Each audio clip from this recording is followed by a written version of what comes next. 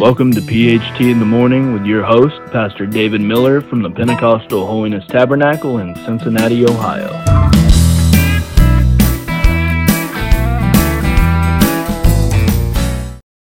Good morning, this is Melissa Cornett. I am filling in for my dad, Pastor David Miller, and we're going to talk a little bit about something this morning. I'm going to tell a little bit of a story. Several years ago, my daughter, Chelsea, and I went on a mission trip to Tonga. And on this mission trip, we really didn't know anybody. We had just heard of people in Tonga. We didn't know even where Tonga was on a map. And if you look, a lot of maps don't even show Tonga. But if you do look for one, and you look in the South Pacific, it's in what's called the Polynesian Triangle. So you have Tonga, Samoa, and Fiji. And so it's far away. And our daughter Chelsea had a burden to go to Tonga after meeting some people from there in Hawaii. And so we got all ready to go, and we had some friends that the man, Brother Tui Faliofa, is actually from Tonga. So he was telling us that once we get there, he'd like for us to go visit his family and speak to them and witness to them about Jesus. So our first stop, once we get to Tonga, was going to be to visit the Faliofas. And it took us about 2 days to get to Tonga after flying long layovers and finally getting there. It was in the middle of the night there. I don't know what time it was here, but it was late. And we slept for a few hours. We got up. We walked about 1.5 miles or 2 miles to the bus station. I never ridden on public transportation before this, except for a school bus. But I didn't think it would be that hard, so we moseyed along down to the bus station. When we got there, it was just these buses that looked kind of rough. Some of them looked like they were held on together by duct tape and bungee cords. And if you stepped on them, they was all going to fall apart like a Lego bus. And when we finally found the one that was going to where we was going. And the place that we wanted to go to was called Kalanga. So when we got on the bus to Kalanga, in the capital, we was in the capital town of Nuku'alofa, and we got on the bus, and there wasn't many that got on the bus at the beginning, but by the time that we had just went, I don't know, just a little bit a piece down the road, the bus driver kept stopping and picking up people as we went. They'd just be on the side of the road, wave, and he'd stop. And of course, if we knew that, we wouldn't have walked 1.5 miles to 2 miles to the bus stop. We would have waited for somebody to pick us up, but we didn't know that, so we walked. And so it got more full and more full. And pretty soon, it was so packed on that bus. People were standing up and down the aisles. They were hanging out where there should have been a door, but there wasn't. There were people hanging out the door holding on. And it got so crowded, people was starting to get in, and they was sitting on people's laps. So we didn't know if people knew the person of the lap they were sitting on, or if they just saw an empty lap and sat down. So just in case they just saw empty laps, we took our backpacks and put them on our laps so nobody would sit in our lap. And so we drove quite a while out of Nuku'alofa, probably about 1.5 hours or so out of the city. And we started getting a little nervous because we never saw Kalanga and no one seemed to speak English in Tonga. And we didn't speak Tongan. And so we just started asking people, I would turn around and say, Kalanga, next stop, Kalanga, next stop. Nobody would speak to me.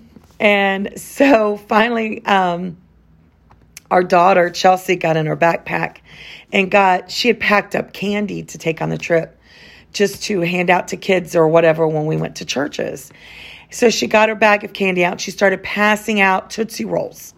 So while she passed out Tootsie Rolls to everybody. I mean, even the adults was taking the Tootsie Rolls.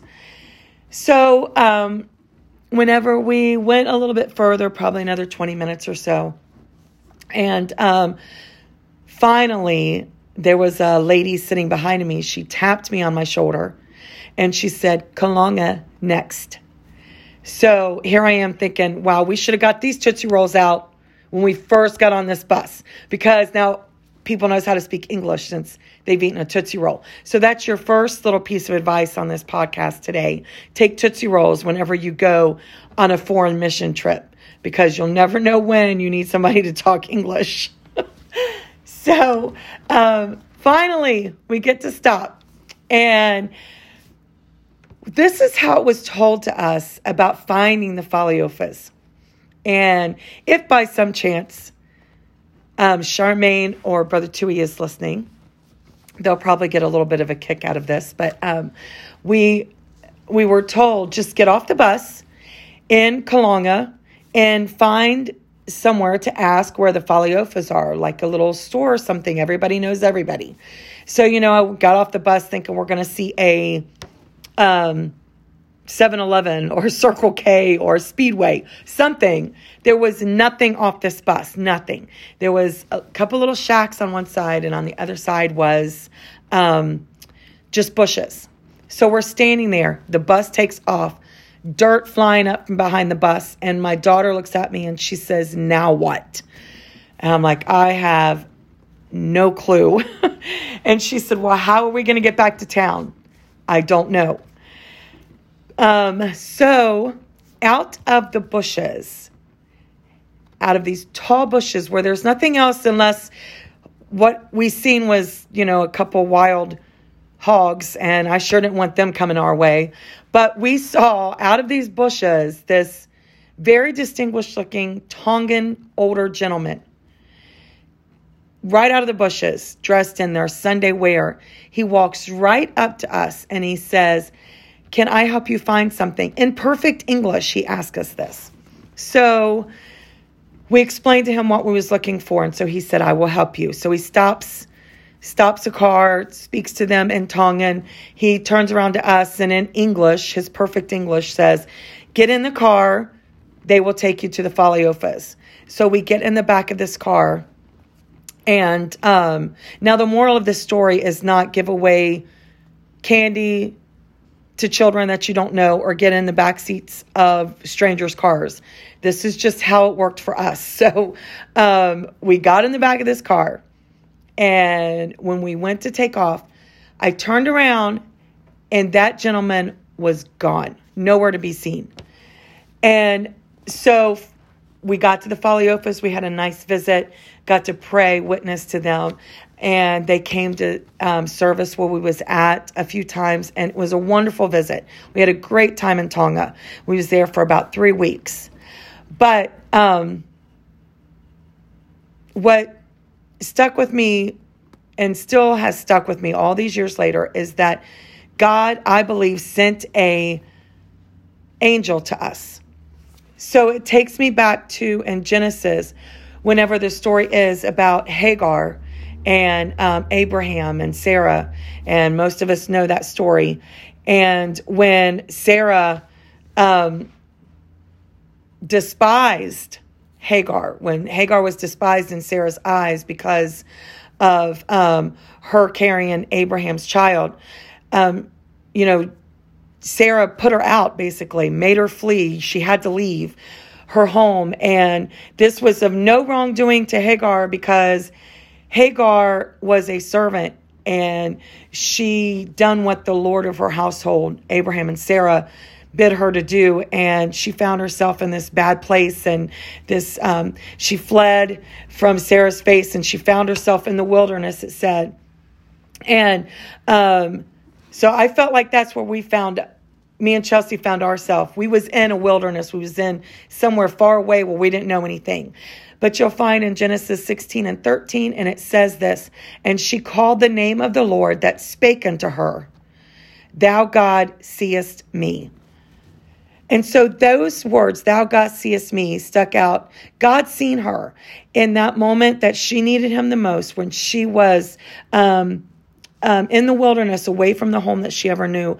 God seen her, and he came to her rescue, just like us when we were in Tonga, far away from home, and different circumstances, but still the same, where we're, needed help and didn't have anyone else to call, but God seen us. And in both instances, sent an angel.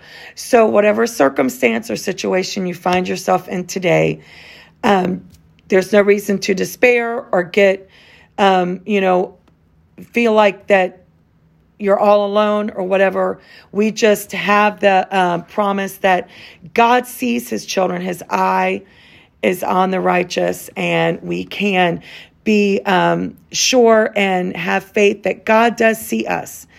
And that's what you need to hold on to today. And it says in Job 34 and 21, for his eyes are upon the ways of a man, and he sees all his steps. So this morning, as you're listening, you can remember that God sees all your steps. Thank you for being with us here at PHT in the Morning, and we hope you have a wonderful day.